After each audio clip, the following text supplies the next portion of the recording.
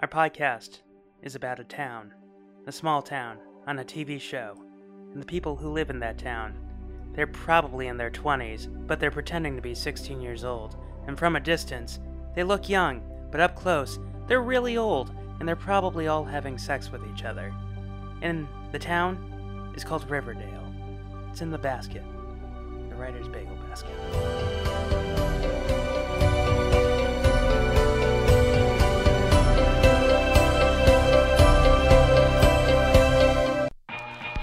Tear me apart, Lisa! You want to be a farmer? Here's a couple of acres. Sorry, Jeff, you lose. It was Professor Plum. I said Plum. The men you seek think you are dead, Kimosabe. We're gonna patch to the starter, the Bernoulli Converginator. If he puts the car in fifth gear, he can jumpstart the whole thing. We don't have to be mean. Because, remember, no matter where you go, there you are. Hi, hi, welcome to Writer's Bagel Basket. I'm Scott Curlin. And now your average Saturday morning continues with Mallory Sabrin, who is dying over here. Did that opening get you? Yeah. This is gonna be good. This is gonna be... I can't breathe. She had no idea what I was gonna do. She had no idea that I was gonna do the Cole Sprouts. I'm crying. Oh my god. I want to point out that Mallory has pointed out when people laugh on this podcast in the beginning, she automatically turns it off, and now she's one of those people who's laughing uncontrollably. Oh my god, I'm in so much pain. Oh my god, I'm getting my ab workout in. She was holding that laugh in for like the minute that I was doing that. I really thought I was gonna burst. That was very funny. So, now your average Saturday morning continues with the pilot of Riverdale, Chapter 1, The River's Edge, which is a play on the movie The River's Edge, or Razor's Edge, however you want to call it. So, we both, not even ironically, we like Riverdale because it's Oh my God, it's a there's beautiful no- train wreck. I'm sorry, I'm just gonna keep laughing. There is, I don't even know. Yeah, no, not ironically at all. There's no irony in watching this. This is one of the most delightful watching experiences. I can't even explain how enjoyable it is to watch. It's like if Twin Peaks and 90210 had a baby. Yeah. And it's ironic because Machen Amick, who is Shelley Johnson from Twin Peaks, is the mother of Betty Cooper, and Luke Perry, who played Fred Andrews on this show, but he was on 90210. Oh yeah. I don't know. Dylan, I don't know. Dylan, whatever. All those guys look the same to me. But he played Jason Priestley on 90210. Yeah. But him and her, just having someone from Twin Peaks and having someone from 90210 just solidifies my argument. And the cast is insane. Yeah. Because Yeah. Cole Sprouse. Oh my gosh. Cole Sprouse. He is so pretty. I was going to say good. Well, there's that. So, I mean, I will say he has a case of the handsomes. He's got a bad... He's very, yeah. He's got a terminal case of the handsomes. He's got a real sexy vibe about him that just, the only good thing about the fact that they are playing high schoolers and aren't actually high schoolers is that it removes the ick factor of finding him so sexy. Because otherwise there's a big ick. But no, he's a very, very sexy character. He's like the perfect, the casting for most of the cast is perfect. Well, yeah. I mean, I definitely don't feel that any of the actors are not in the right role for them. Right. I mean, now that the truth is coming out about KJ Apa, Yeah. like how he is not very nice to his fans and how he's a perfectionist. And this was news to me, which is so disappointing. Because he was the kid from A Dog's Purpose. Didn't see it. He played young Dennis Quaid. Okay. That's a movie to do in the bagel basket because Literally, a movie, like, if you've ever been to the website Does the Dog Die? This would kill that website because the dog dies like every 10 minutes in A Dog's Purpose. It's about a dog being reborn. I do know that. Yes, I've heard Yeah. of this movie. I do And know he's this in movie. it. Archie is in it. Okay. I mean, watching the pilot, which I haven't rewatched since it originally aired. There's so many things I could say about Archie. We've watched the pilot a ton because we've showed this. Haley and I have showed this to so many people Really? who have never seen the show. Because this pilot alone, like, the whole premise of doing Not Your Average Saturday Morning with you was to take shows that were based on Saturday morning cartoons. So Archie Comics goes back all the way to the 50s. Yeah. And back then it was very wholesome. It was very, honey, da da da da dun dun. Yeah. Because that's where I mean, the it's song. still, and I read the comics as a kid, and for years, and it was still pretty PG. I mean, it was still very wholesome, it was like, and Archie, you were holding Betty's hand, but you're going out with me, Veronica. yeah. And Cheryl's over here like, hey guys, what's going on? Yeah, and so I will say this though, the character flaws in Archie in the comics versus the show are relatively consistent in that Archie has no personality whatsoever, and I never understand why anyone is interested in this guy because he treats people like crap. He strings people along. He's not a good friend to anyone, and he is just completely uninteresting. He's so uninteresting. He's so boring. He's basically milquetoast. His biggest problem is that he either trusts people too much or like he wants to play music. Yeah, it's just very, I mean, I don't believe a single thing that he says. And then adding on top of that, knowing that the actor is not great, I guess. I mean, not that I've met him personally, and I only heard about this today. Well, I've heard this on, other sites. Like Okay. I mean, it's just so uncool. It's so uncool to not try and embrace your fans and I understand and not get along with your fellow. Yeah, cast. I mean that's just crazy. It's because really Archie, I'm sorry, it's not called Archie and Friends. It's called That's what the cartoon was called. Well, that's what I'm saying. It's not Archie and Friends. It's Riverdale. This is an ensemble show.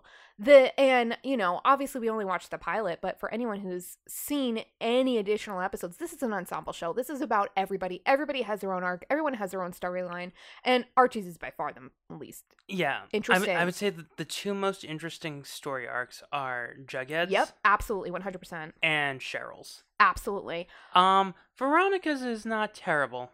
It's not. I will say that in this episode, I compared Cheryl and Veronica a lot. Mean Girl to Mean Girl, but the difference is that Cheryl is absolutely flawless. Okay, so she is. Let's talk about Madeline Pichet.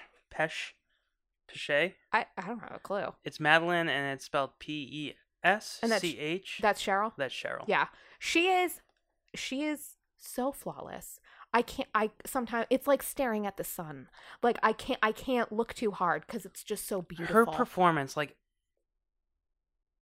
Madeline is amazing as Cheryl. Like fantastic. You would never have someone who like encompasses like that old Faye Dunaway like 70s acting. Yeah. Like she's very Sybil Shepherd-y. And it works so well. Here's the thing. So overall, talking about Riverdale in the pilot and as a show, it's aside from it, I was calling it TV candy because it is. I mean, the show, if we're thinking from a storytelling standpoint and we're thinking of quality television, the show has technically a lot of problems. One of the best things about this show is Cheryl's character, who embraces this archetype in a I don't know if genuine's the right word, but in a very believable way. She knows who she is. Yes. And absolutely. she's like, I'm not going to change. Yes. And that, okay, so this is the same in all of Roberto Akira Sakasa, or Saka, or however you want to pronounce his name.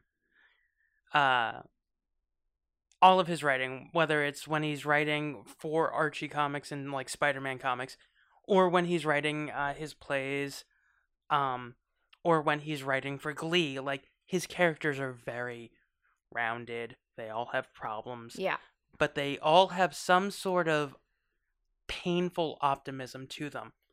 Like, he wrote a play called, I believe it's called Velvet Sky. And in it, it's a metaphor for sexual abuse. Okay. But the characters are suffering, Mm-hmm. but they're still somewhat optimistic. Yeah. And that's what's great about his writing, especially here. It's a very dark story. Yeah. But he also adds in such humor to it, like Mhm. characters like Kevin and even Veronica, because Veronica's like, "Oh my God, you're gay. You need to be my best friend forever." Like, Yeah. Which, I mean, you know, meh. whatever. Yeah, that's the New Yorker in her. Yeah. Which is just, I'm sorry. You know, I get you're trying to establish her from New York, but New Yorkers don't dress like that. They don't She wear dresses like Little Red Riding Hood. like, but if it was in black and white, and Little Red Riding Hood had a lot of childhood trauma before the wolf, and I don't know, I don't get it. I don't get the choice of wearing these big sweeping capes and then these tight fitting dresses below the knee with the pearls. I mean, I don't understand. Anyone who's a teenager in New York, who's in the upper crust of New York society, would not be dressing like that. It makes absolutely no sense. And they're trying to establish that she's New York upper crusty with clothes that are just not her, for her generation. It just makes absolutely no sense to me. Because they're trying to take the clothes from the comic and make it modern. And it just, and I get that, and it works really well for Betty. It works really well for Jughead, and too. I was just about to say, and it works really well for Jughead. And Cheryl. And oh my gosh, Cheryl. Oh gosh, she's flawless. And there's 3 people it doesn't work for. Veronica. Veronica's one. Archie. Yeah. I mean, Archie's alright. I mean, whatever. he's mixed, but well then Josie. Yep. And this is gonna be such a pull, but Ethel. Which one's that? Ethel is the one who. She's played by, what's her name from Stranger Things? Bev from Stranger Things. Okay. She's the one who... Barb. Barb from Stranger Barb. Things? Yeah, okay. Did we even see her in this episode? No, she's in 2 episodes from now. Okay. Because that's when Veronica goes, "Justice for Ethel." Because justice Oh, for... God. Veronica is such a basic bitch. She is such a basic bitch. Okay, so here's... Veronica, you basic. You basic, V. So here's my issue with... At least in this episode with Veronica, right? She's establishing herself. She admits. Guys, Mallory has a cell phone full of notes.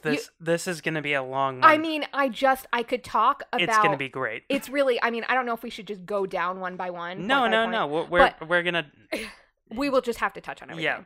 Yeah. So here's my issue with Veronica and why I love Cheryl so much and why Cheryl is so much better than Veronica. Not just in terms of how they're both written and in terms of them as characters. So Veronica comes in, right? And she's establishing herself where she recognizes that she was a snotty, bitchy New Yorker. And she's coming in saying that she wants to change her ways. But, I mean, clearly she doesn't. She's trying to be nice to Veronica. To Betty, I'm sorry. What did she say to Betty, which was just hilarious, that Cheryl's coming over and insulting Betty about wanting to try out for the cheerleading squad, and Veronica's like, well, that's crazy because, you know, Betty, you should be the queen of this place, and it's so drab here. She's basically saying, Betty, you should be the queen of drab. Like, it's just, she's not meaning it to be insulting. She thinks she's a Samantha, but she's more of a Miranda. I'm not sure I could put that spin She thinks on it. she's a Charlotte, but she's more of a Carrie. What are you even saying She thinks right she's now? a Big, but she's more of a Baryshnikov. Are you even speaking words? Like, I'm playing on the people who do Sex and the City puns. Oh. Yeah. See, I'm a Samantha. I see. You're more of a Charlotte. Sure. Like stuff like Got that. it. No, I'm just being a dick. I'm just so excited to talk about this show. I know the the paying show. attention Okay, to you. it's fine. But yeah, Veronica thinks she's that person who like claims she's always been vegan. She's like, know what? I'm a good person now. I've always been a good person. For a while, I was a bad person. You know, I was such a bad person that I took my badness medium rare Yeah. with baked potato and, asparagus. But, every now and then I do like to get a cheeseburger, but I am a good person. Yeah. So basic. Thank you, Haley. That was weird. Yes, it was a little bit. So Veronica, and we'll get to the whole 7 minutes in heaven thing later, but so Veronica's talking to Archie and calling Cheryl, what was it? What was she calling it? The Antichrist. Calls her the Antichrist. And Cheryl has been consistent with her character. She is I wouldn't say she's mean. She's just honest. That's what I'm saying. Cheryl, she is who she is, and there's no question that Cheryl knows that about herself, and she has no problem living in that. She even calls Betty, so at the auditions, she calls Betty out about her sister and where she is, because she knows that she was entangled with Jason. And all she's asking for is for Betty to give a genuine moment. Right. To be real, to be upset like she is, because I don't think she's like saying you're fake. She's saying, like, I'm mad. Why can't you get mad, too? Yeah, like, why can't you actually realize that the world is happening around you? What's wrong with you? And Veronica's totally trying to step in place and trying to be like, oh, you think you're the Ice Queen? It's like, Cheryl's not actually the Ice Queen. And Veronica's so full of shit. And so I was just thinking during the scene where she's calling Cheryl the Antichrist, all I could think was, recognize your superiors, V. Recognize. Check yourself before you wreck yourself. Seriously. Fool. Because Veronica is such a basic bitch, and she doesn't have faith or confidence in who she is. The whole episode, she's trying to say that she's a better person, but she waffles through that. She goes and she knows Betty has a thing for Archie, but she kisses him anyway, and then she says, well, it's bad, and she feels bad, and blah, blah, blah. Yeah, she does that thing when, like, her eyes are closed and she's about to kiss, and she's like, this is a bad idea. I mean, it's This just is so a bad idea. ridiculous. We shouldn't do this. Like she doesn't actually know what she's She in there knows to what do. she's doing. And it's just she's trying to come off as that, oh, she wants to be a good person or blah, blah, blah. And Riverdale overall does a lot to try and make it where it's not so much about Betty and Veronica fighting over Archie, which it shouldn't be because in the comics it's not. Betty and Veronica are best friends. Okay, in the original ones, no, they weren't. In the Okay. newer ones, they are, because Betty does end up with Jughead. Yeah. Because, like, they're the same side of the coin. Like, Yeah. they're both writers. Yeah. Though he's more of a crime novelist and she's more of a newspaper gal. That fits. Yeah, absolutely. Where Veronica and Archie are just horny. Yeah. Oh, speaking of horny, okay, can we talk about Archie for a second? Who is the dumb fucking shit. I can't stand Archie. He's just awful. Honestly, Archie is just so, like, his character is trying to be so honest and sincere, but he's just so horny. He should just be, like, every time he sees a girl he likes, he should just be pointing at his crotch going, go, But girl, but honestly, love me. seriously though, he does it with his eyes at every single female character, okay? Except for Betty. Poor Betty. I know, right? So I think they were at the table and Cheryl comes over and I had said literally, oh, he so wants to fuck her. and And I never fall in love. yeah. Like, And I think Chris Isaac music starts playing. Yeah. And was it you or Haley had said, well, no, Archie doesn't want to. And I said, look at his eyes. He's totally thought about hitting that. He has thought about having sex with everybody. No. I Betty. said he's not smart enough to. Oh, I didn't hear that. No, I think that he's more of a meathead who's just like he's like Rocky Horror. Like he's like Rocky from Rocky Horror. Yeah. He's like, girl, love me. Yeah, Like- absolutely. Like, and this is nothing. I mean, I don't know any of the facts about KJ Apa. I don't know. So, it's wrong for me or, even us to be like, oh, he's a dick because I heard he's a dick. This has nothing to do with him as a person. Oh, absolutely not. This has has to do everything with to do his with Archie character. being horrible. Okay, so let's talk for a minute about how he's a terrible friend, okay? So he's just... and We have to start with Jughead before we even get to Betty. Like, what he did to Jughead over the summer, that's what... Yeah, exactly. he just ignored him. He just stopped being friends with Jughead. Which is just so uncool. You're supposed to be best friends with this person, and you totally leave him hanging to go screw the music teacher. And it's just which a true best friend would be like, dude, I'm screwing the music teacher. right. I don't like. This is what I don't understand. Like, no, dude, guess what? Me and Miss Grundy did. Oh yeah, I'm totally hitting that. I'll give you a hint. Jughead. I'll give you a hint. Exactly. Like, I don't understand. You guys were sawing? Yeah, I did. Like, We're building a habitat for humanity?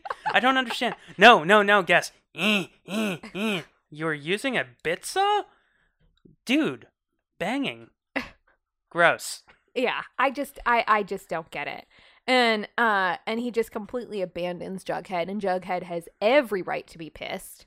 And Jughead is, in my opinion, is the greatest character in the show. I wrote that down in my list. Yeah, he is amazing. He is by far the best established character. He has, and over the series too, he has the most consistent character attributes. Same with Cheryl, which is another reason why Cheryl's so amazing. It's because Cheryl's personality is consistent throughout the show. You see things within her change as events happen, which and things progress, which it should when you have a character arc. Same thing with Jughead, but their characters are the ones that make the most sense, and they're the characters that are the most believable as people. Jughead above everybody else. Because with characters like that, like I mean, you and I have talked about Boy Meets World off and on this podcast. Yeah. But the two best characters on Boy Meets World are the most complicated. Mm-hmm. Sean Hunter yep. and Eric Matthews. Yep. Because they both have, one is struggling with being, a genius who comes from a broken home, and the other one is a very simple person who has to deal with, he's not very smart. Yeah. But he also has a good heart. Yeah. And that's honestly, that argument can be made for both. Cheryl, she's not very smart. No, she's not. No, she gets in way over her head. But so she is the Eric Matthews, and then minus the whole good heart thing. No, I think Well, deep down inside Cheryl does have a good heart. Yeah, I mean that is I from this episode you wouldn't get that, but you're right.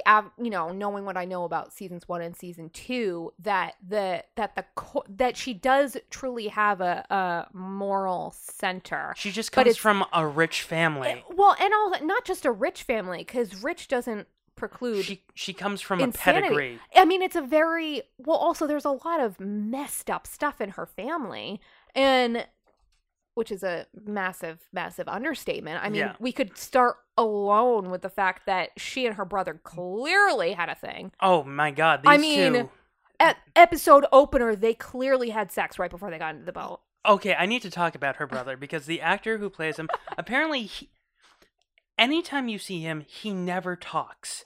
He never talks. You said this, and I didn't notice this till you pointed it out. He never speaks. So this actor must be just a model who they got, because he's a very, handsome. And he looks like Cheryl. He looks like Cheryl too, and he also looks like KJ Apa. Like, he looks like Archie. Which explains Cheryl's later obsession with Archie. Right. Because she just wants to have sex with her brother.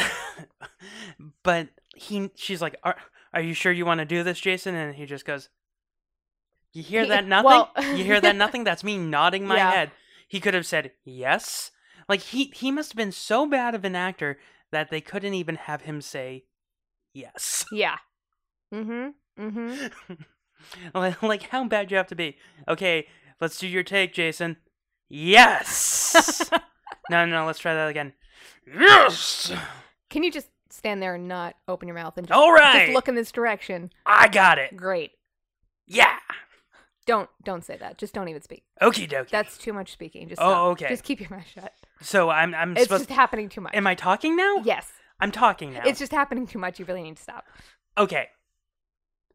So when are we going? When are we rolling? Please just keep your mouth shut. Don't worry about it. Just stand there and don't speak until I tell you to speak.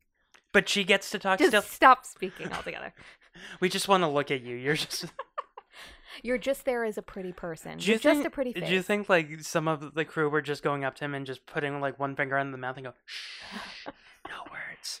I could see somebody going up to him and, like, an AD or something being like, listen, so how about you just stand there and you just look towards the camera, but don't do anything. But I want to talk. You know what? We'll try that for one take, and then all the others just stand there and don't speak. I think that would be a really good What if the one take when they let him talk, he just started singing For Non-Blondes? I say, hey. Stop talking. Yeah. Just stop it. Yeah. There was a PA off camera with a squirt bottle. Like every time he started, Yeah. Mm-hmm. or doing the thing that they Like do a with cat. Oh, where are you spraying? Or- me? or what they do Stop with dogs. Speaking. Yeah. Yeah. But yeah, so Cheryl and what they're wearing they're wearing matching white lace outfits that are see-through. It's very strange. And we now know, obviously, that Cheryl was helping Jason run away to, spoilers, running away to go meet up with Betty's sister, who was Prego. Were you getting like a Notebook vibe when they were in the rowboat and he was just rowing backwards? I guess. I don't really view things in the guise of romantic movies. No, I know, but like it felt more like, It definitely felt like a more romantic scene between the two of them. because of also what Jughead said when the Blossom twins were off for a morning stroll in their rowboat. Like, it's freaking weird. And this is this is brought up later in the series too at one point. Why are you guys so close? Like, they are accused, she is accused of having committed incest with him. Funny business. Yeah. And it's pretty freaking obvious that they totally screwed each other. Come on. I haven't gotten that far into season 2. Oh, please remind me to keep my mouth shut. No, it's fine. No, I don't. I'm not like you. I don't care. Here's the only reason why I care. Well, what does she say? What does who say? What does Cheryl say? Yeah. No, she doesn't say anything about it. But other people accuse her and bring it up. Mind your business. Yeah. I forget who says it and what the situation is. But she can't believe that people think that, and she's really taken aback by that, and blah blah blah. But it's also, I think her mother reacts that she doesn't really seem like it would be out of the realm of possibilities that this had happened. Well, does she ask people and they try to be polite because they're her friend? Like, what? No, that's ridiculous. That would have never totally happened. Scott, this is Riverdale. People aren't polite. Kevin's polite. He is polite. Oh, okay. So can we talk about Kevin for a second? The fact that he's amazing? I could care less about Kevin, but I thought you liked Kevin. No? Kevin's fine. Oh, okay. I don't have any negative. I love Cheryl and Jughead. I hate Archie. Everyone else, and Veronica's whatever. But I like Betty. I like Betty. Betty's a good character. Especially crazy Betty. Betty is not as layered and nuanced as Jughead is or as Cheryl is. I like dark side Betty. Oh, dark Betty. Bam, Yeah. bam. Oh, dark Betty. Bam, bam. But going back to Kevin for a second. So Betty's got a wig. Bam, bam. Put on a corset. Bam, bam. You done? One more time? Oh, dark Betty. Okay, that's like that. Yeah, dark Betty is interesting. Bam, bam. You done now? Yeah. Okay. So we first meet Kevin when we see Betty sitting at her vanity in her bra. And what were the first words out of my mouth? Well, I guess she had to be in her bra so that we can firmly establish that Kevin's gay. Well, no one would affirm that Kevin's gay. He has his legs in the air and he's twiddling them back and forth with his hands on it. It was such a gratuitous thing. As though we wouldn't have been able to figure that out through any other context than a girl sitting wearing a bra with a boy sitting on her bed. Also, she has a vanity and a hope chest. What decade is this? Like, well, it's Riverdale, and they have a. But also, she's just so wholesome. Like, she tries to be so wholesome that it makes you wanna puke. A little bit, yeah. Clearly there's issues there. So part of my thing with Betty in this episode, was that her mother, she's clearly got mental health issues. Well, yeah. Which are never, you have the whole, she's digging her nails into her hands, so she's clearly got severe anxiety issues, and there's certainly a lot of sheltering. She has no idea what's happened to her sister, so there's a serious ignorance and sheltering that's happened from her mother, and I see a lot of issues with her. How did that conversation go? Where's Polly? Mind your business. Really, it's just so clearly there's got to be something with Betty that she wouldn't try to do anything to investigate. Her parents would just say, "Don't worry about it," or she's away for an hour, she's not well, and she would just take that and not get into it anymore. Like, they wouldn't manipulate her so much. She'd be like, "Where's Polly?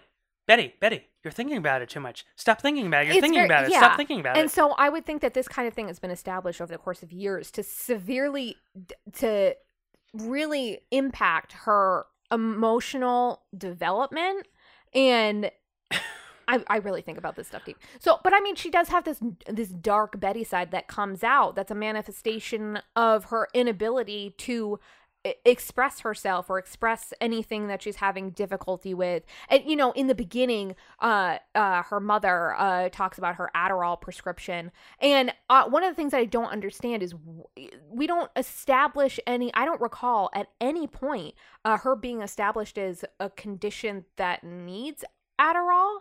And the only thing that I see from it is that her mother put her on it to give her speed, essentially, to make her high achieving, which if you take Adderall, if you're prescribed Adderall and you don't actually need it, you don't have a slow prefrontal cortex, Right. or the other contraindications for being prescribed Adderall, it can severely impact your brain development. Jesus, are you on Adderall right now?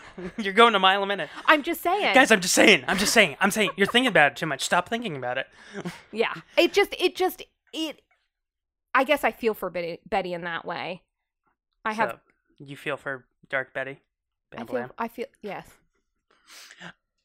Okay, Betty, being on Adderall, I'm glad that it was like Adderall, so you just think that she wants to study hard and her mom's pushing her to be the best. I could see it as her mother got her an Adderall prescription and was like, you need this so that you get good grades. Because if she had like severe, like if they were going to establish right away that she has severe mental issues, they would have been like, here's Klonopin, or like, here's lorazepam. Yeah, Like, and chances are that whatever mental health issues that she has, which I don't know if they are ever properly addressed, I could see her as some kind of having a personality.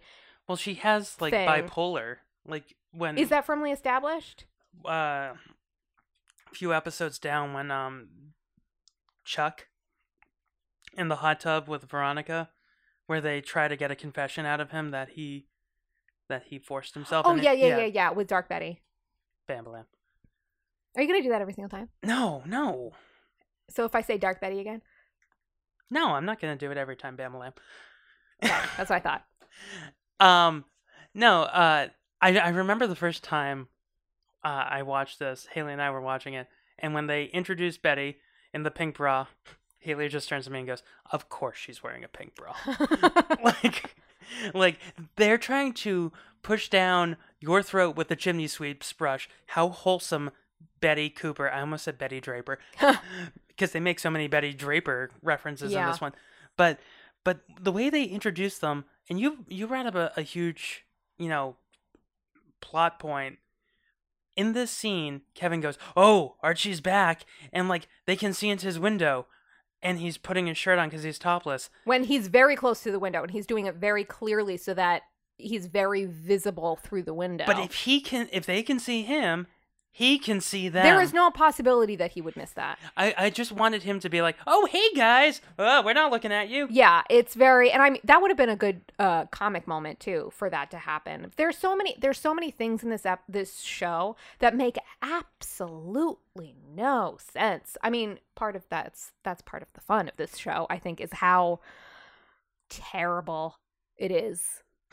It's so good. It's like, it's like TV candy. It's TV candy. I wouldn't even say that. It's like a Krispy Kreme donut. It's like so sweet and bad for you. Yeah. And like every time you take a bite, you're like, "Oh, this is so good," but I don't know why. But it also makes me feel a little bit sick because it's so wrong. And I think part of I think when they originally shot the pilot, like they didn't have any narration to it. Mm-hmm. And they realized that's a problem, and then they added in the Jughead narration. Yeah, because that was the vibe I was getting. If you just feel the vibe of that, like the flow of it, it feels like there was no narration.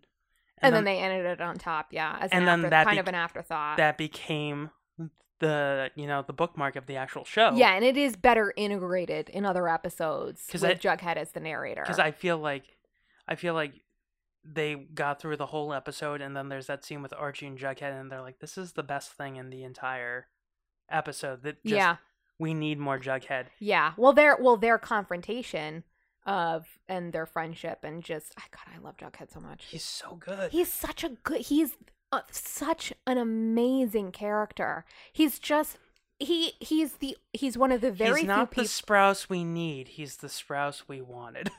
Yes, and the one that I think we deserve. I just what I love about him is that he's a very believable person. Everybody else, it feels like, you know, they could be, you know, they're characters. They're all characters. Even though I love Cheryl, she is also very much a character. Jughead is the one who feels the most grounded in reality, and everything he does, I haven't seen him do anything in this show over the 2 seasons that doesn't seem like a genuine, believable choice that he could make. Like, even when they do all the stuff with the serpents. Yeah, it just all feels so organic. You're like, oh, the serpents, they're bad, and then he's like pointing out all the good the serpents did. Everything he does feels organic, it makes sense, it feels genuine. It's just, he is by far the most consistent in his choices that are true to his character, even as he changes and develops. I mean, even to the point where I hope you've seen this point where he cuts the tattoo. Does this sound familiar? Just go.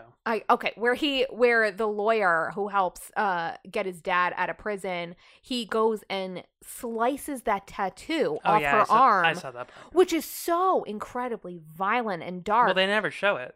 They don't, but you know that Jughead did it. And so at first when I saw it would have been better if he just went with the cheese grater. Oh God. This is gonna take 5 to 6 hours. Yeah.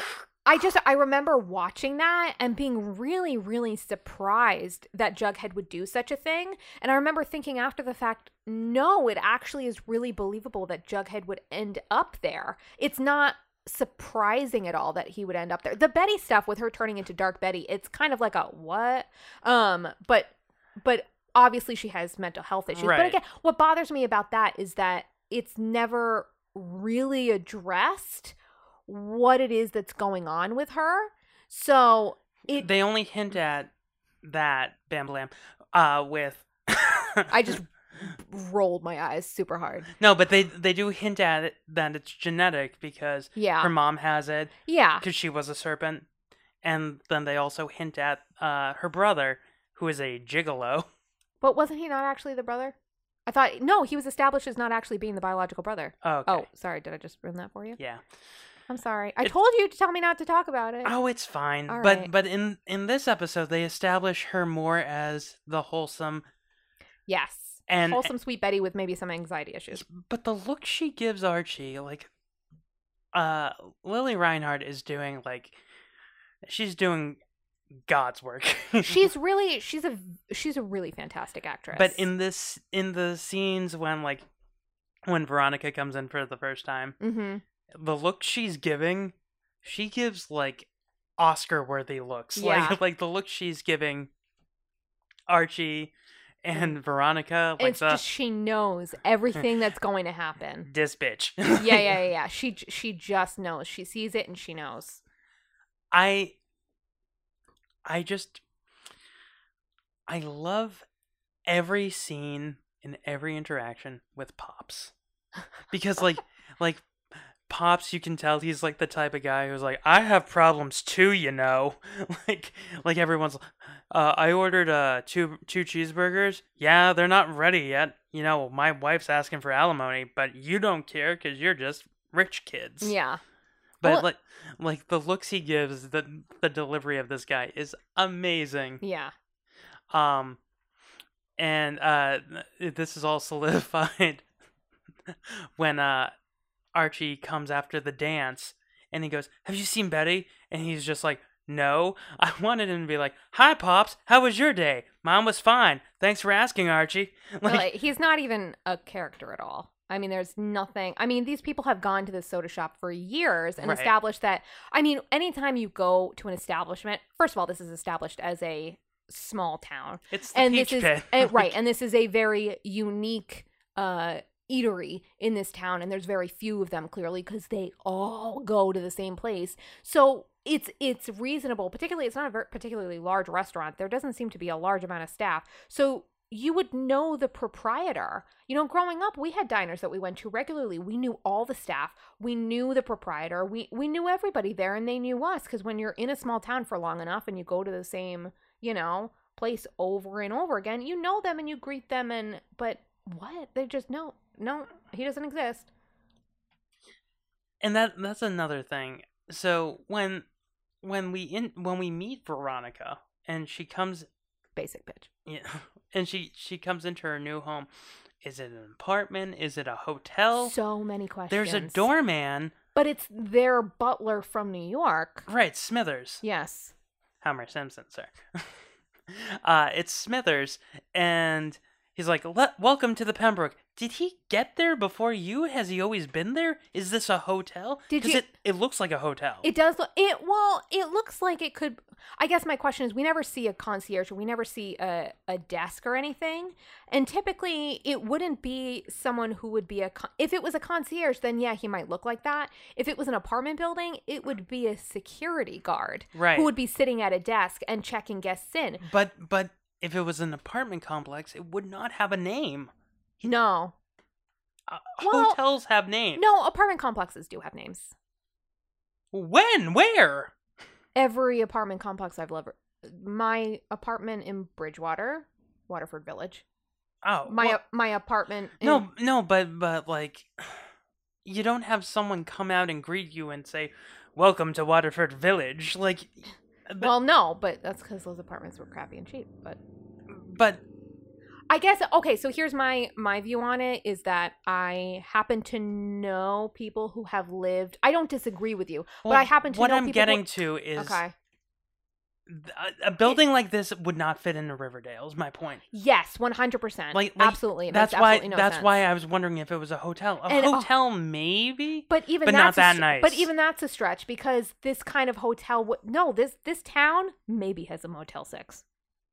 I wouldn't say... Maybe, okay, so maybe it has a decent hotel, but not like that. I would say it has like a Hampton Inn or like a Holiday Inn. Right, but not... I wouldn't go to say like a Motel 6. Yeah, but so it's definitely, I think, an apartment building. I don't think it's a hotel. However, are they the only ones who live in that apartment?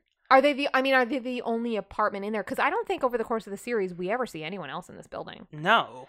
And so then they own I would love for Veronica to get into the elevator and she's like, "Who are you?" I'm Carl. I live on the 5th floor. But if you ever, paid attention to anyone but yourself, you rich bitch. Exactly. Yeah. Well, he's probably a rich bitch too if he's living in the Pembroke. Oh yeah. That's why no one else lives there, because no one else can afford it. Yeah, I just don't. Hey, maybe they own the whole building, but probably. But clearly where they live is an apartment. But they still need an elevator to get up there. Yeah, it's a penthouse. And again, they took their butler from New York and put him in place to run the building versus just, I don't know, buying a house. But season 2, they replace him. Do they? When No More Smithers? When what's his name comes, he has bodyguards. Oh, I don't remember. Hiram Lodge, which I never understood how the lodges, who are clearly, like, their names are very, very upper crust, waspy names, and then you have Mark Consuelos come in, and he is like this man. He is a man. He is not a country club going guy. No. Well, they're the mob. Yes, but he doesn't dress like a mobster. He dresses more like a villain in a Spider-Man movie. Yeah. The pilot itself sets the tone of the entire series, which is batshit crazy. And before they even get to the opening credits, it cuts to Archie and Miss Grundy banging in the back of Volkswagen Beetle. Yeah. So let's talk about that for a hot minute. First of all, I'd like to start with the fact that here rolls up Miss Grundy with her big pink heart sunglasses and her Coachella hipster outfit. And not just that, she's doing the Lolita because she has the giant big gulp. And... with like a star or whatever she's drinking. It had to be like a soda or something. But the straw That was a cartoony straw. That was Yeah. That was pink and blue. So you have that, and then the next scene, she is suddenly in the most uptight. Her hair is in this tight bun and whatever else. Because it's at the pep rally or the She's Jason at school Memorial. now, and so she's wearing. No, throughout when you see her in school, she is wearing these big frickin' glasses, and she's wearing the most uptight librarian boring clothes. So what I want to know is, does she have two closets? Does she have I'm a whore who's gonna go and screw my students' clothing, and then she switches to I'm an uptight I think teacher? the clothing doesn't matter. I think this is the she's all that thing. I think it doesn't matter. Anything can become slutty with her as long as she takes her hair down and takes her glasses off For me, I guess it's just that. So and just undoes a few buttons. But I mean, she's clearly, you see her in wearing this whatever outfit it was, like with the pink heart glasses, like she's like 15 going to freaking Coachella. That's all I'm saying. Seriously though, and then suddenly she's an uptight teacher. It's things like that. Not that again, I have to remind myself, this is Riverdale. This is the show I'm watching. But it just makes no sense. Where are you getting her clothes? Where are you getting her clothes, Miss Grundy? Where are you getting her clothes, Veronica Lodge? Where are you people shopping? Are you shopping at, like, I don't understand their fashion choices. With how abrupt it cuts to them, in the back of the Volkswagen. Oh, yeah. Because you don't see it coming. No, and you're like, okay. Because it's like, all right. Maybe he has a crush on the teacher, and then down. Nope, they screwing in the back of the car. Yep. Okay. All right. It's that kind of show. All right. That's the thing. I think that between Cheryl and Jason clearly having screwed each other, and then dying suddenly, quote unquote, and then you've got Archie screwing the music teacher, and then all this. I mean, this is what, the first 5 minutes? I mean, it really sets the tone for the entire thing that this is going to be a crazy ride. None of it's going to make sense, and it's going to be freaking awesome all the way through. It's like the showrunner saying, you guys like sexual content? Because if you don't, this is going to get really weird really fast, so you might want to turn it off now. Yeah, I can really picture the writers and be like, all right, what would make absolutely no sense here that would make everybody go sex? Yeah, what would either surprise everyone or make everybody go ew? Sex. Yeah. Bill, will you stop saying it like that? No. Seriously though, I mean, the bedroom eyes that everybody throws at each other is just kind of hilarious. This is like the abruptness of like the sex scenes on the show are so out of left field. It felt like the out of left field sex scene in like Liar Liar. Yeah. Like it's like that didn't need to be there. It really, I mean, the whole show is just gratuitous sex that has no importance to the plot. This is a show that is incredibly inappropriate for anyone under the age of, I would say, 16. Yeah. Maybe 15.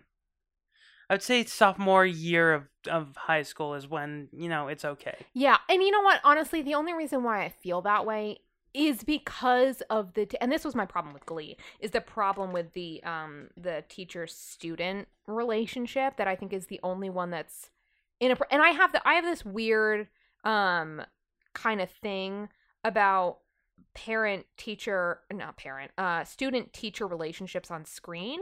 That when they're geared towards a younger audience, like Glee is and like Riverdale is, because Riverdale is clearly aimed towards a young teenager and young adult, or people like us who freaking love this stuff because it's ridiculous and crazy. This has that nostalgic value of like Archie comics, but it's like Speed. I'm like, how can I watch Archie, but it's not weird. Speed, acid. It's on acid. It's totally on acid. No, this is on Molly. Okay. This is nostalgia on Molly. Yeah. So the lighting on the show, like the way the show is shot is like almost a combination of like procedural like TV show and then like film noir. Yeah. It's a lot of mix of genres. It's very smoky. Even looking at a still from the show right now. Yeah. It's incredibly smoky. Well, the one way to establish that a show has a dark tone is to literally color it dark. I mean, have you seen Twin Peaks? No. We were talking earlier about your favorite shows.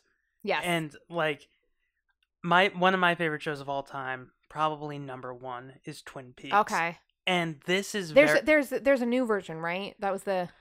I haven't watched that one yet because I'm afraid to. Okay. I only know of Twin Peaks and I only know that there was a remake because of when the remake came out. And I was like, okay. And then they were talking about that it's a remake. And I was like, oh, okay. But Twin Peaks starts with a murder. Mm-hmm. A teenager, she gets murdered, Mm-hmm. and then you find out that things aren't quite as you expect in Twin Peaks. Same goes for Riverdale. Yeah. Except I wouldn't say that Riverdale is one of my favorite shows of all time. I hope not. No. Riverdale is more like one of the shows that I'm like, yeah, I'm watching it. Want to fight about it? I'm not addressing it anymore. Deal with it. There's no, I have no, how you talk about guilty pleasure shows? I have no guilt in watching this show. It's just so, like, you can't not look at it. You can't not watch. You just have to keep watching because you just have to watch the insanity ensue. I know grown men who watch this show. Yeah. Like, because it's just, it's a train wreck. It truly is. Like, well, I had also said in my little list here, I had written down about how a lot of the scenes in it feel very much like the show's attempt to make sure that a lot of guys are going to be watching it because the CW is typically geared towards a younger audience. It's usually geared towards young women and young girls. That's the audience that's typically attracted to it. But this is perfect for, guys can watch it and be like, all right, yeah, I can whack off to this. Because that's how I see all men, obviously. That's wow. Nice. Jesus Christ, what is wrong with you? I mean, this is what the show You're all does a bunch to me. of horny dogs. Okay, I'm sorry, but Woof woof. This is what this show does to me. It removes all sanity and logic. Well, it's because most of the time, like at least once or twice in an episode, there's at least one person in a bra. Yeah, well, that's what I'm saying. Like, and I understand why they did it because like a lot they most of the time they do underwear in shows like this because it's provided by like Victoria's Secret or sponsorship stuff. And they're like, "Oh, Betty Cooper is wearing this pink collection bra. Maybe you should buy one too." I understand why they do it. They shouldn't be doing it. Like it's very uncomfortable. It's just bizarre and it has no purpose.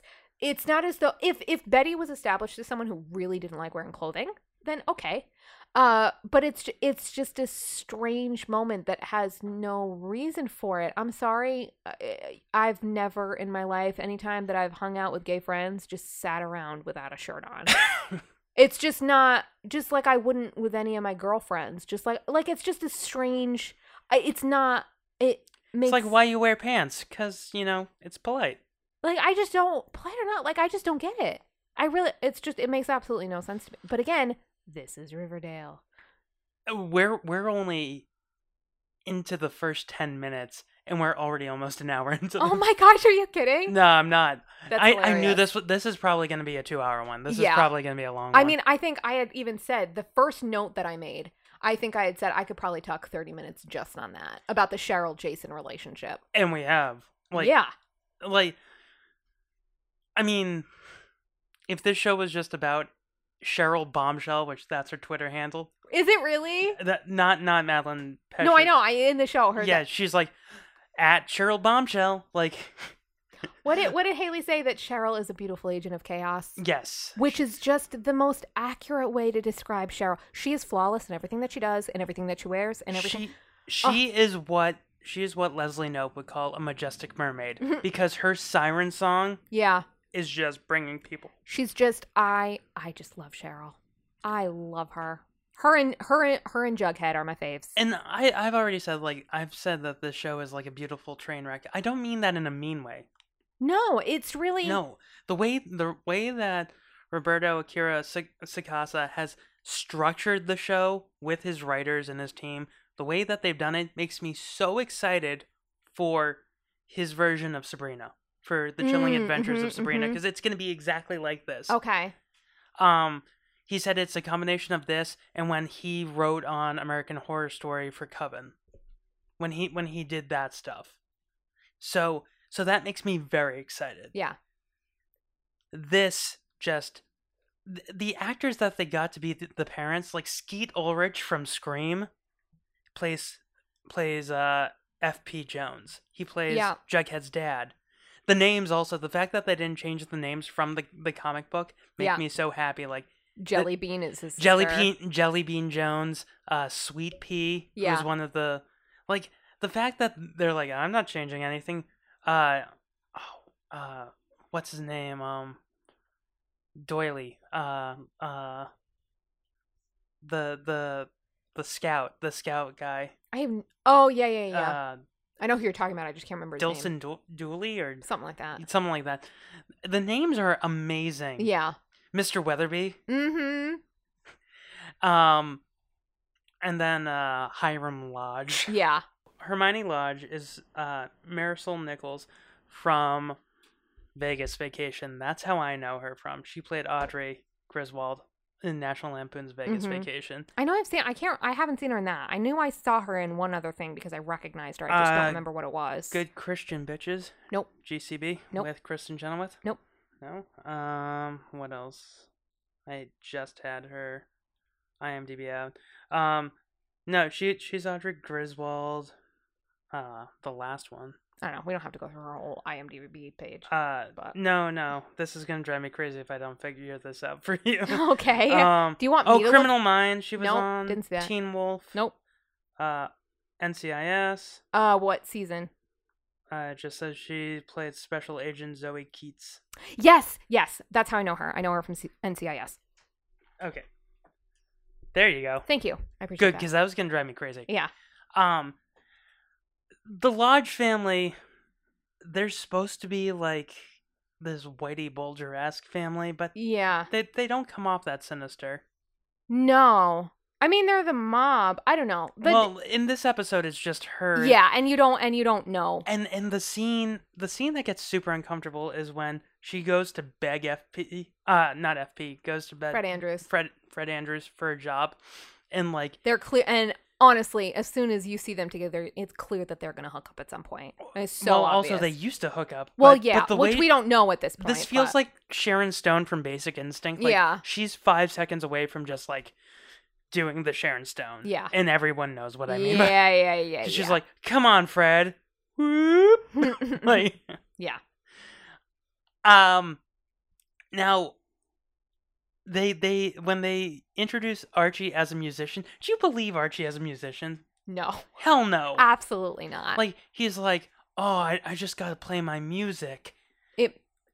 Okay, so I have so many questions about this.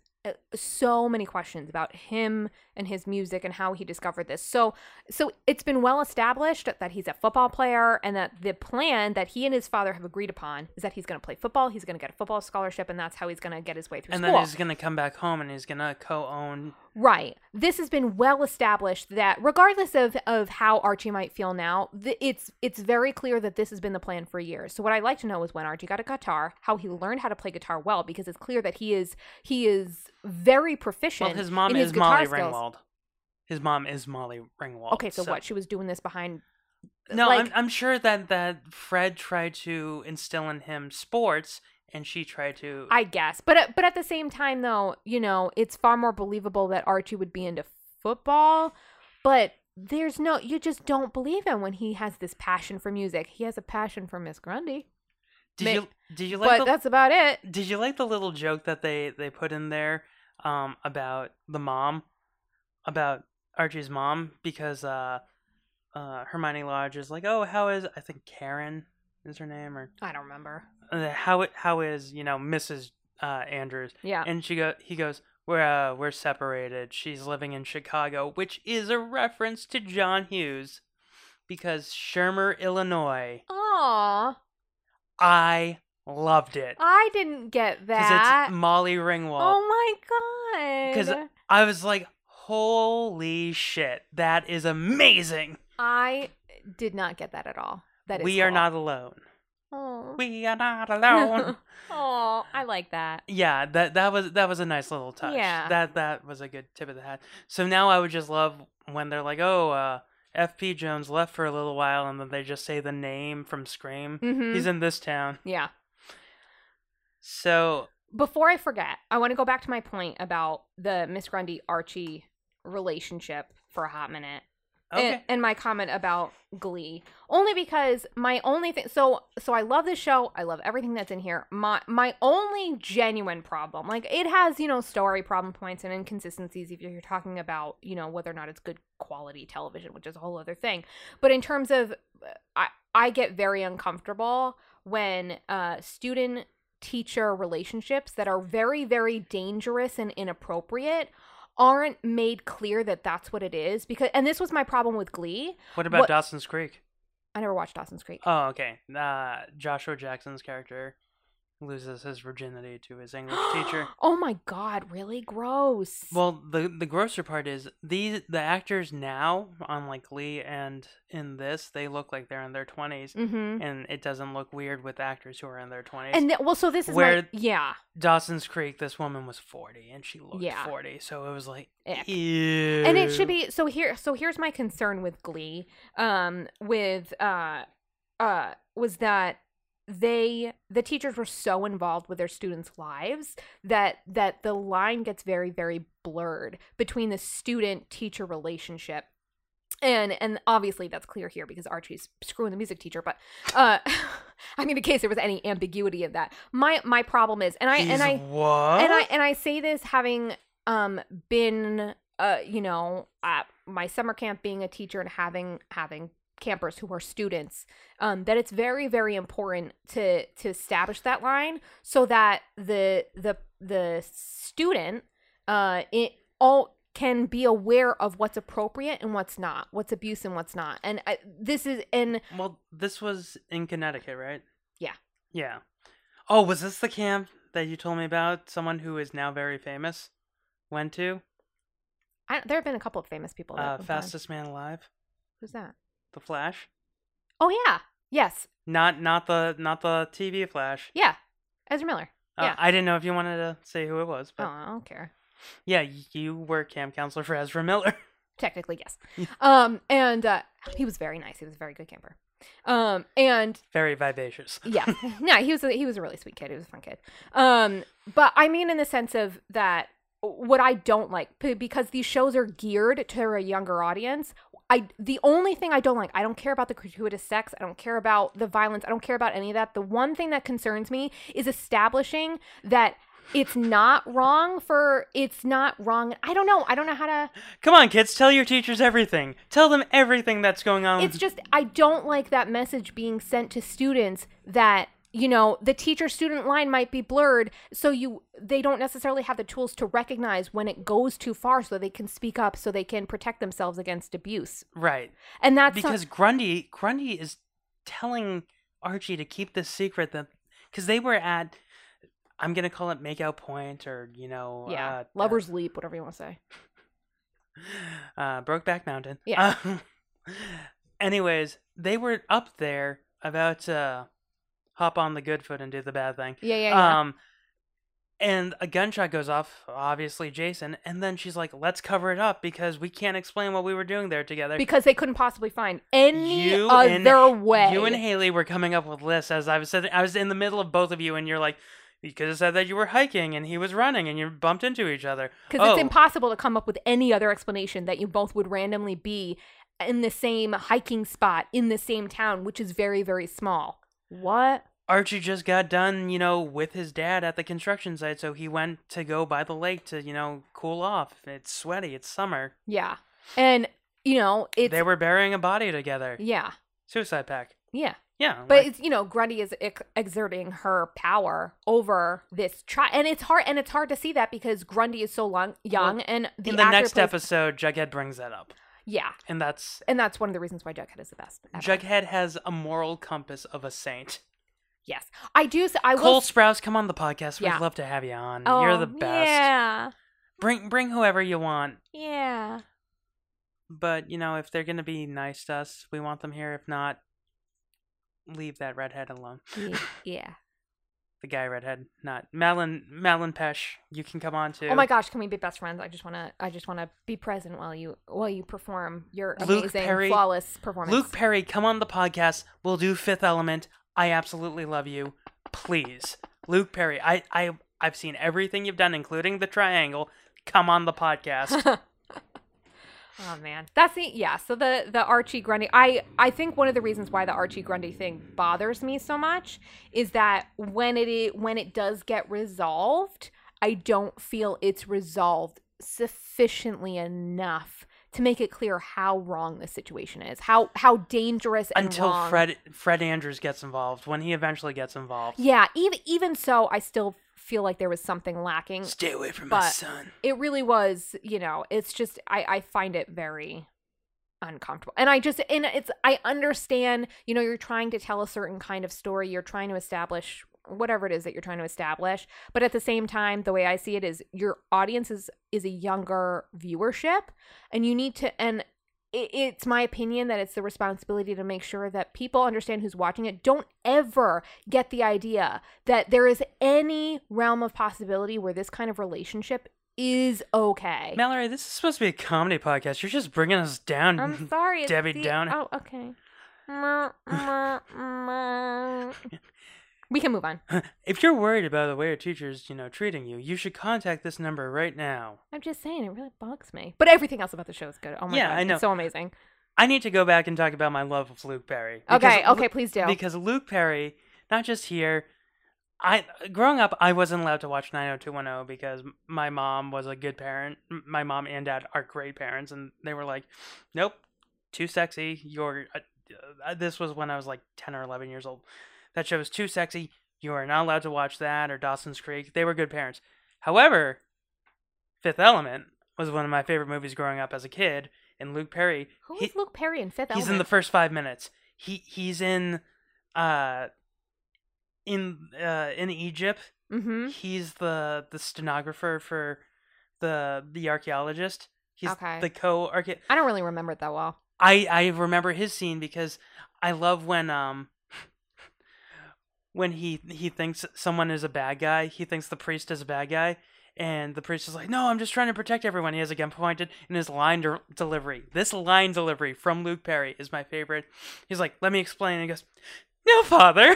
like the way he does it, it's almost Andy Samberg-esque. He's just like, no, father. Like, oh, Luke, please come on the podcast. We would love to have you on. Please. Mallory will sit in for that one too. We will Sure, absolutely. 100%. We'll do Inside the Actors Studio. Now, please, tell us about Fred Jones. Yeah. Can we speak to Fred right now? The relationship of Fred and, Archie is the only likable thing about Archie. I was just about to say that. It is. Like, he's a good father. Yeah. And he's a terrible son. Yeah. And the relationship is believable because of the character that Archie is, in the sense that their conflict is believable because Archie sucks. Yes. Even in the comics, Archie is like a terrible character. Yeah, Archie is the most bland character in the comics. I didn't understand this about the comics. I don't understand this about the show. Why does everybody want to sleep with Archie? In this and poor Jughead, he's so deprived. Yeah. Like every time him and Betty are about to do something. Yep. And anytime a girl shows interest in him, he gets blocked. It's really it's just insane to me. I don't understand the attractiveness of Archie. Veronica's into Archie. Betty's into Archie. Kevin's into Archie. Valerie from the Pussycats? Yep, Valerie's into Archie. Cheryl gets into Archie. I just don't get it. I don't understand what his appeal is. He's not incredibly intelligent. He's not really talented in anything. I mean, you could say that, yeah. He's a ginger dreamboat. Oh, what did Josie call him? Justin Ginger Lake? Justin Ginger Lake. Which Justin. I love that so I need much. to talk about Josie because... Oh my gosh, are we going to talk about the thing? What? The ear thing? Oh, yeah. Oh my gosh, I could have died. So Archie walks in wanting to audition for Josie and the Pussycats. And she is such a bitch. Oh, and not even not like Cheryl. She's no, no, she's in a way that makes unintentionally absolutely no sense.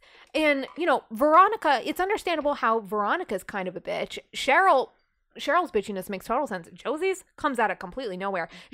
Archie comes in and Josie I wrote says, some songs. Would you listen to them? Yeah. And she's like, "Look at these ears. I see you looking at my ears." No, doesn't she say, "How dare you look at Something like that. Like, how dare you look at my ears?" She really gets offended that he's staring at her ears. I'm like, well, he's showing you respect. He's actually looking you in the eye. yeah, He's not ogling you where like else you're a piece would of you meat. like him to look? Would you prefer that he looked at your lady bits? Like, I don't get it. She's like, "You should be checking out my abs. I don't do CrossFit for nothing." Exactly. Don't look at my ears. Don't look at my ears. Don't look at my body. I'm lifting up that tractor wheel. Excuse me? And flipping it. Yeah. And going inside and going out, flipping it again for nothing? It's like she's saying, how dare you look at the fashion accessories that I've established to create a motif for my band? I would like you to objectify me. Thank you very much. I am very offended by you, Archie. It's really very strange. It's very, very strange. Her entire interaction, like, the Pussycats, and pin that for later, because, yeah, that's our movie this month. Get ready for that, Josie and the Pussycats. Josie and the Pussycats. I picked that for selfish reasons, but I'll talk about that later in that podcast. I love that movie, just saying. Well, you're going to be busy later in the month. I will be busy, so I won't be here for that one. That's why I just freaking love that movie. And I have the soundtrack. Well, that's Letters to Cleo, which is one of my favorite bands of all time. I love Letters to Cleo. Josie in this one, like, the songs they sing, anything we've heard them do has been a cover. They're like, oh, they do their own original songs. Nope. Never. They do Cyndi Lauper in this one. Okay, can we talk about the first? I'm sorry, I didn't mean to interrupt you. The first song that they play is the song that Cheryl and Jason's parents conceived them to, and Cheryl is the one who introduces them that way as a way to honor her brother. I would love for her to be like, just think about that while you're slow dancing. My parents having intercourse while this song is playing, and my brother and I being conceived. Go. So, you're not thinking. There's just it's so weird, and it just continues to. I mean, we know now that she's establishing a lot of this Jason stuff because she's covering for him to be able to run away with Polly, which we don't realize until a lot later. So in retrospect, some of this stuff makes kind of sense, but also, again, I mean, they totally screwed each other, so. This show is very, very, very dirty. It's dirty and bizarre. And it's on basic television. Yeah, it's really strange. I'm surprised that anyone was able to get away with putting this on. CW, right? Yeah, which I mean, it is a CW, but it's very, it's weird. Jughead's narration throughout the entire series is almost like it doesn't fit into the series because it's like it's too good. It's too good. Yeah, because he's like, well, he's the most intelligent one on the show, and they treat him like he's the biggest dummy. They're like, oh, he's always eating food. Yeah, because he's a teenage boy, and that's what they do. I was gonna say because he has no money and people are willing to pay for him. Oh yeah, and so okay. And also Pops degrades him to him and is like, oh yeah, the only person here is Nighthawk over there. I was like, show some respect. He has nowhere to go. Well, I mean, I think it's one of those where in this kind of town, Jughead is other. And so when people don't understand other, they isolate it. That's true. I mean, that's the clearest indication of that Jughead is different. And so people, particularly because he's from literally the wrong side of the tracks. Yeah. He literally from the wrong side of the tracks. Part of the reason why I love Jughead is because you find out that he was living in the old drive-in movie theater. Yeah. Which I love movie theaters, so. Mm-hmm. How far are we on your list? I don't know. I mean, we've skipped around a lot. Let's see. I'm just trying to... Okay, so we've talked about Justin Timberlake, and I think I wrote in my little list here, Cheryl is flawless and she's ridiculous and she always is on point and she's flawless. I think I said this like 8 times.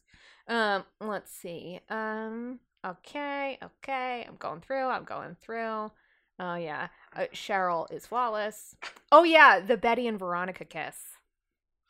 Okay, so when they're trying out for the River Vixens, The cheerleading squad. yeah, she's like, her delivery, Cheryl's delivery is amazing. She goes, "Ladies, where's the sizzle?" Like, Oh, my gosh. She's flawless. She's Like- perfect. She's amazing. come on, ladies, where's the sizzle? So good. And then she's like, well, we're gonna do this. And then Veronica just starts making out with Betty, and she goes, faux lesbian hasn't been taboo since 1994, which that's not true.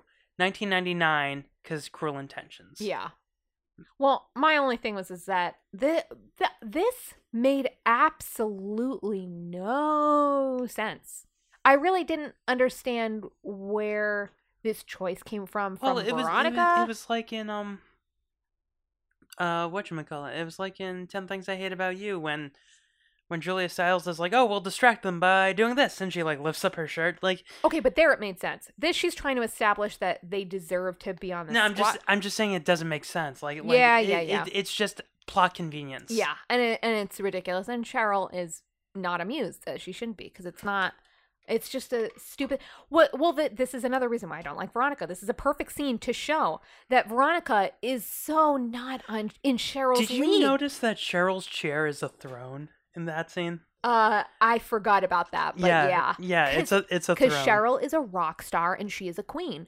So Veronica, who's, trying to reform her bad girl ways, recognizes that Cheryl is another bad girl or whatever, and Veronica's trying to confront that and be like, oh no, I can meet you, and you're not as hot as you think you are. So Veronica tries to do that by making out with Betty and then calling her that, like, oh, I can meet your cold with my cold or whatever. And I'm just like, Veronica, you just can't compare. You are out of your league. You have no chance at meeting the exceptionalism that is Cheryl Blossom. I think I'm gonna insert a clip from Big Lebowski right here of John Goodman going, "You're out of your element, Donnie." Donnie, you're out of your element. Yeah, seriously though. You just can't. She just can't compare. Yeah, and Veronica I think she's more upset. At first she's like, I'm the new kid and everyone's gonna give me crap. And then like she's like, no one noticed me, and they're like, any other year. And then she gets super jealous, yeah. Over a kid who died. Yeah, and she confronts the guy who's died's sister in front of everyone, trying to tear her down. So technically, Veronica is the villain. Like this poor she girl. She really is. She's the villain under the guise of trying to be everybody's friend, and she really thinks that she's trying to become a better person. She's just so out of touch with her own reality. Like sigh. I know. I'm sorry. It's just Cheryl's so good. And Cheryl, I feel like the guy from the internet a few years ago. Leave Cheryl alone. Oh my like gosh! Yeah. Absolutely. Yep. Mm-hmm. How dare you leave Cheryl alone? Yeah. I think it just comes on like acting like Camila Mendes. She's fine. She's good. Yeah, I think she does fine in the part. It has nothing to do with her performance. But well, I mean, maybe a little bit. I guess with some of her choices, but like her, I think. I mean, every interview I've seen with her, she just seems like such a sweetheart. Mm-hmm. So like, when her trying to be, cold-hearted and it mean, doesn't come across. It's like, as... oh, look at you! You're so angry. Someone's angry. Yeah. You're so angry.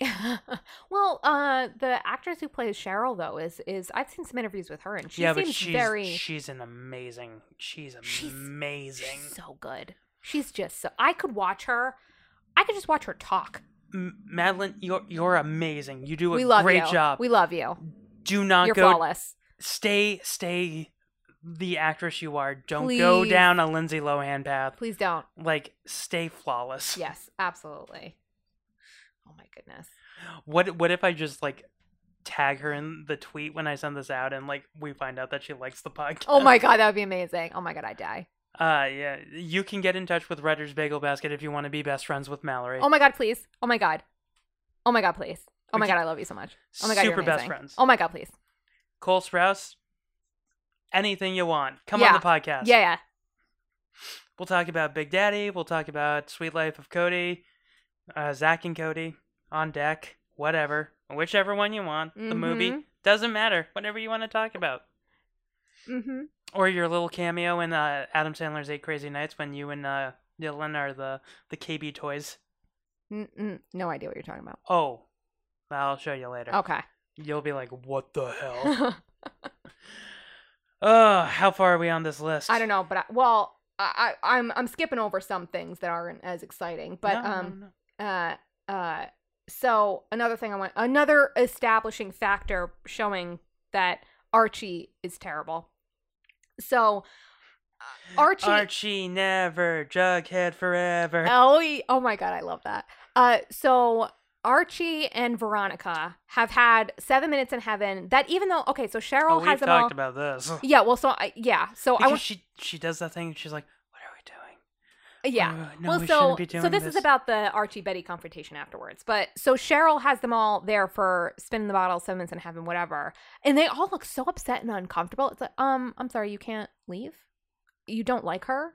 You're trapped there. What they don't show you is that there's a bomb under each and every one of their seats. Yeah, which is why they look so upset and terrified. I'm holding this clicker. If Yeah. I click it, then you're free and you can get up. Yeah. So then, Archie and Veronica, of course, make out in the closet because why are you surprised by that? Cheryl is like, if you and Archie don't go in there, I get to go in there with him. And honestly, be like, go ahead. Yeah, it's just, I'm sorry, do people not understand the concept of consent? It's just, I guess not, but it's just very... I told you, Archie's like, okay. Yeah, Archie would agree. He wouldn't care. He's like Tarzan, pretty loot. Yeah, so what's worse, Cheryl hooking up with Archie in a closet or Veronica hooking up with Archie in a closet, where Veronica has tried to establish herself, she's Betty's friend, after Betty has expressed to Veronica in front of Kevin that Betty has strong feelings for Archie. So Veronica makes sure that Cheryl can't get in the closet with Archie because she wants him for herself and tries to pretend like she doesn't want to make out with him, but then she does, and then she feels really guilty. And then I just want to skip to we've already kind of talked about that. I want to skip to the confrontation. Archie Betty confrontation. It's the stupidest confrontation. Oh my gosh. Archie is terrible for many, many reasons. And one of which is Betty comes out. She's upset. She knows that they've hooked up because she's not a complete idiot. And Archie feels the need to justify this to her. Yeah, because she's like, why don't you love me? And he's like, I do love you. And I said, like a sister. Yeah, exactly. And like a cousin. Yeah. And he says... Like that girl at Bible camp. Right. And his reasoning behind why they can't ever be together is not because he doesn't have those romantic feelings towards her, because he cares about her as his best friend. Instead, he says he's not good enough for her, which is 100% true. Absolutely. He is so not good enough for her. Betty and Jughead forever.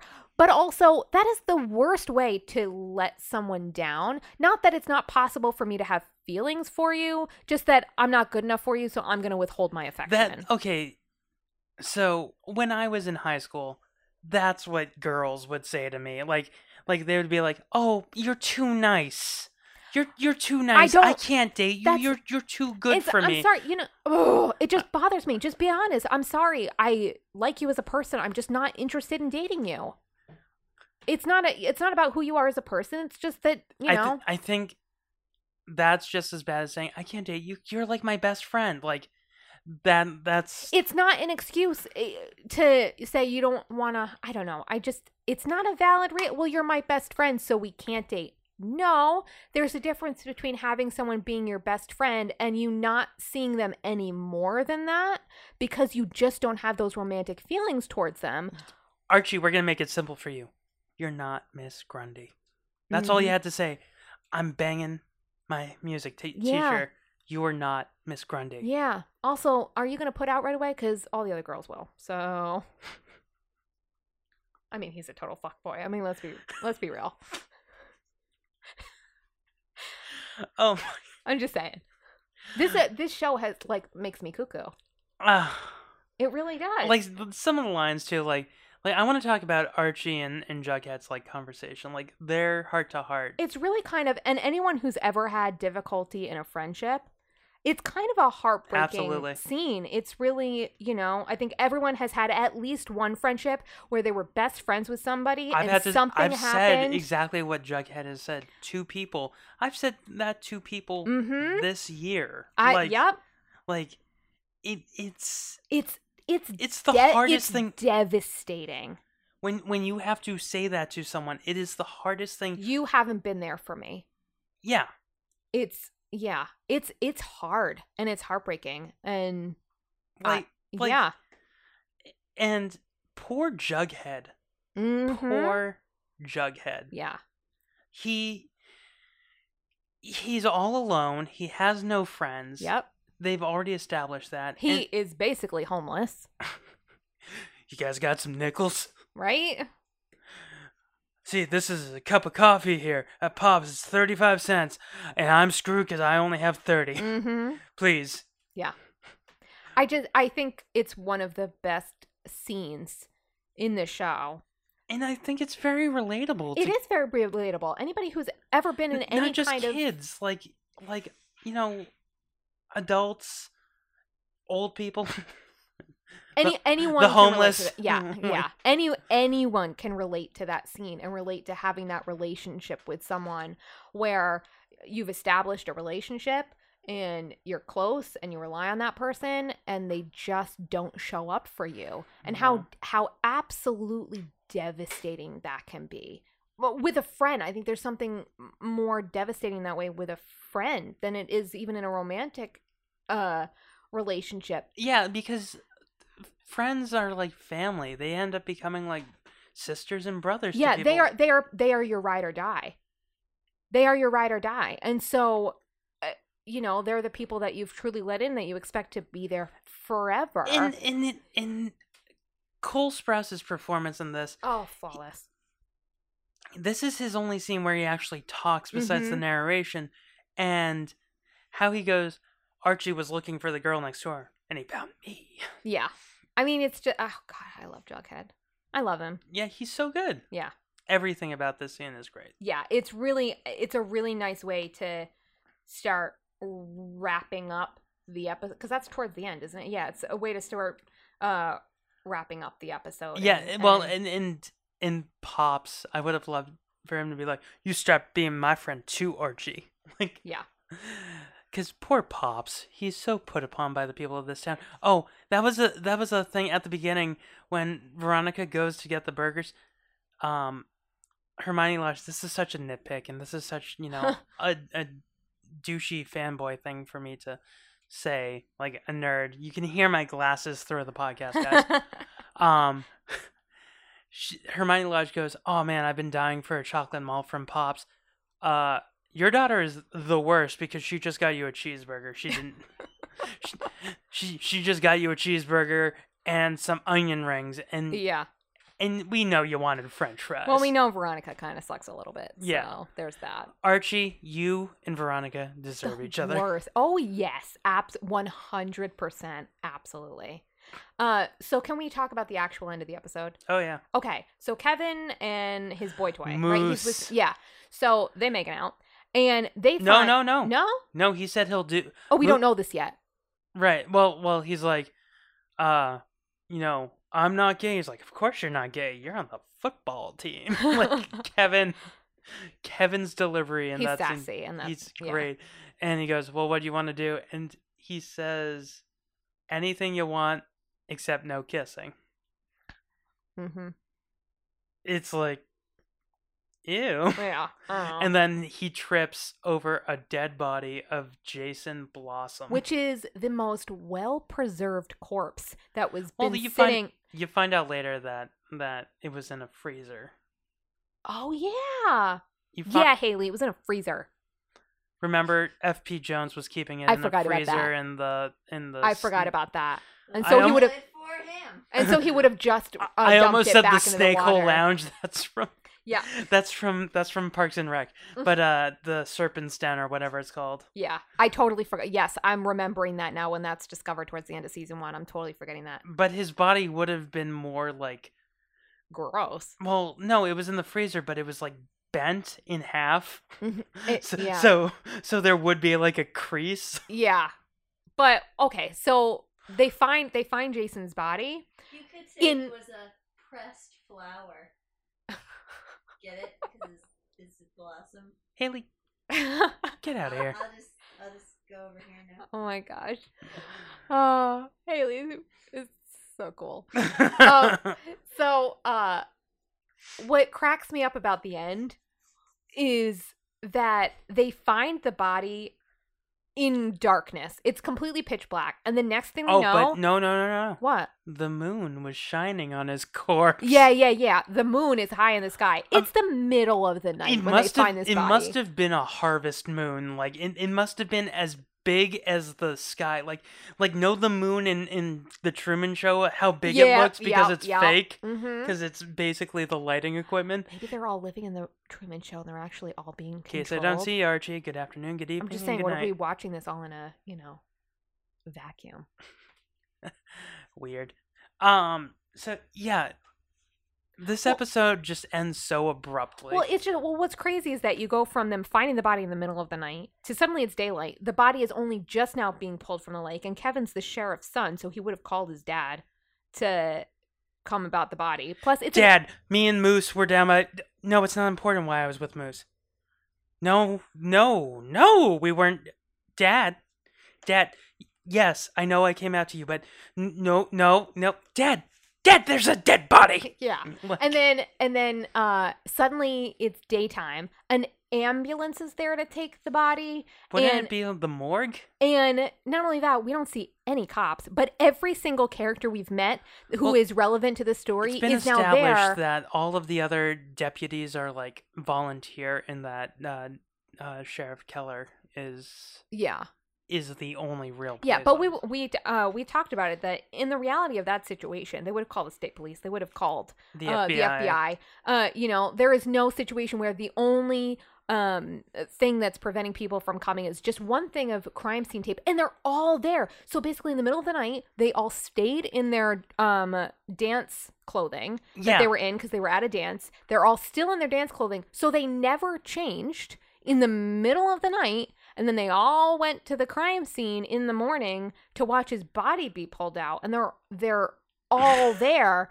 And there's no real police presence. It's all it's just, again, it's Riverdale. So the logic doesn't matter. Also, with all those people being there, it'd be super distracting. Yeah. Like I would love for like the coroners like to be putting the body and looking around and be like, wow, there's a lot of people. Oh, jeez. And like the body starts to fall. Oh, God. I mean, it's all very bizarre. I mean, there's no, to a point, I can suspend disbelief for certain things. You're just looking at this, you're just shaking your head. It's like, this is just, I can't even make any kind of logistical argument for this. None of this makes any sense whatsoever. Versus you could have had a montage of people hearing about the news. Right. Which would make far more sense. I mean, like they did in Donnie Darko. Like when Donnie dies. Spoilers for movie. Thanks for ruining a movie that I wasn't expecting to watch. Yeah, it came out 18 years ago.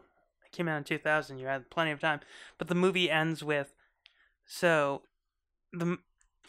jet turbine lands in his bed and he's not in his bed. The whole movie is about time travel. So to save the woman he loves, he goes back in time, stays in his bed, and the jet turbine comes and kills him. When everyone finds out, everyone's in bed, and the song "All Around Me Are Familiar." Mm-hmm. So that's playing as everyone finds out. Yeah. That's what they should have done. I think it would have been simpler, and it just wouldn't have been so bizarre. The whole show is just weird and crazy and fun. And then that whole last scene, I'm just like, why is everybody standing there? Know what I would have loved if an FBI agent did show up and it was Kyle MacLachlan's character from Twin Peaks. It was Agent Dale Cooper. Like, oh, wow. Huh. Let's see. What am I going to do here? Ooh, there's a malt shop. Do they have a phosphate? Damn fine phosphate. Damn fine. like it just turns into Twin Peaks because you have an actress from Twin Peaks. Yeah. Oh, I would have loved that. Mm-hmm. I would have loved that so much. Mm-hmm. Would you have loved it? Yes. Yeah. Dark Betty Bambalam. I knew you were about to do that. So how many bagels?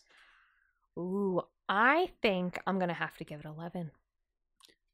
Okay, so as I was tempted to give it like 14, but I'm gonna give it 11. I should say for a pilot, how many bagels? For a pilot? For a first pilot. For a first pilot. Like, this is the pilot for a series. Because you've seen, like, so many pilots for TV shows. I'm gonna give... I need to give it, like, 20 bagels.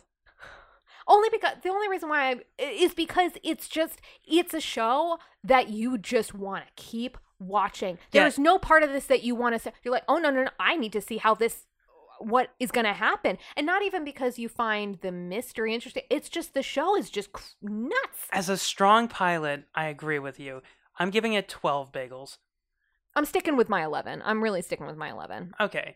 It's a strong pilot. I think it's a very strong pilot, yeah. I think of the CW shows, it's the strongest pilot I've seen. I really like the Arrow pilot. The Arrow pilot's a little too slow for me. Okay.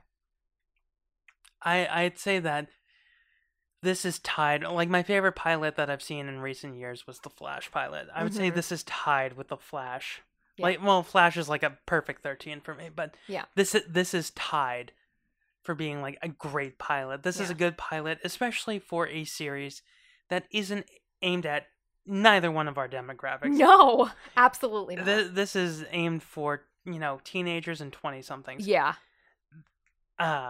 So, we're just barely out of the demographic. Yeah, but I think the reasons why we're into this show are not the reasons why the demographic is into it. We're into it because we recognize all of the things that are so wrong with it and don't love it. So right. And don't love it in spite of those problems. We love it because of them. So we've come to the end. What are we doing next?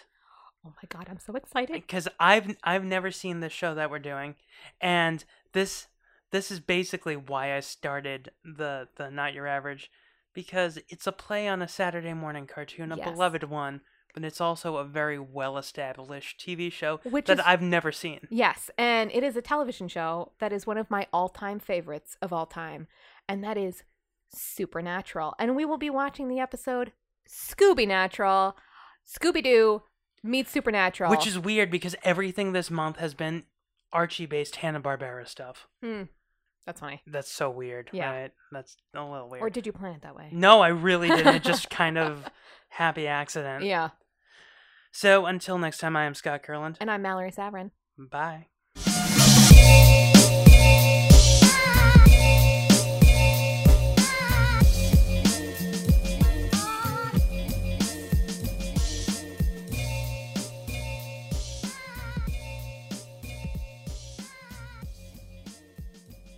Hey guys, if you like listening to us, you can follow us on Twitter or email us. Follow us on Twitter at writer, WRTR, bagel, BAGEL, basket, BSKT on Twitter, or email us, writersbagelbasket@gmail.com. We want to hear from you. We want to know what you want to do. Submit fan art, submit a logo, do anything, because we want to hear from you. And if you have show suggestions, email them.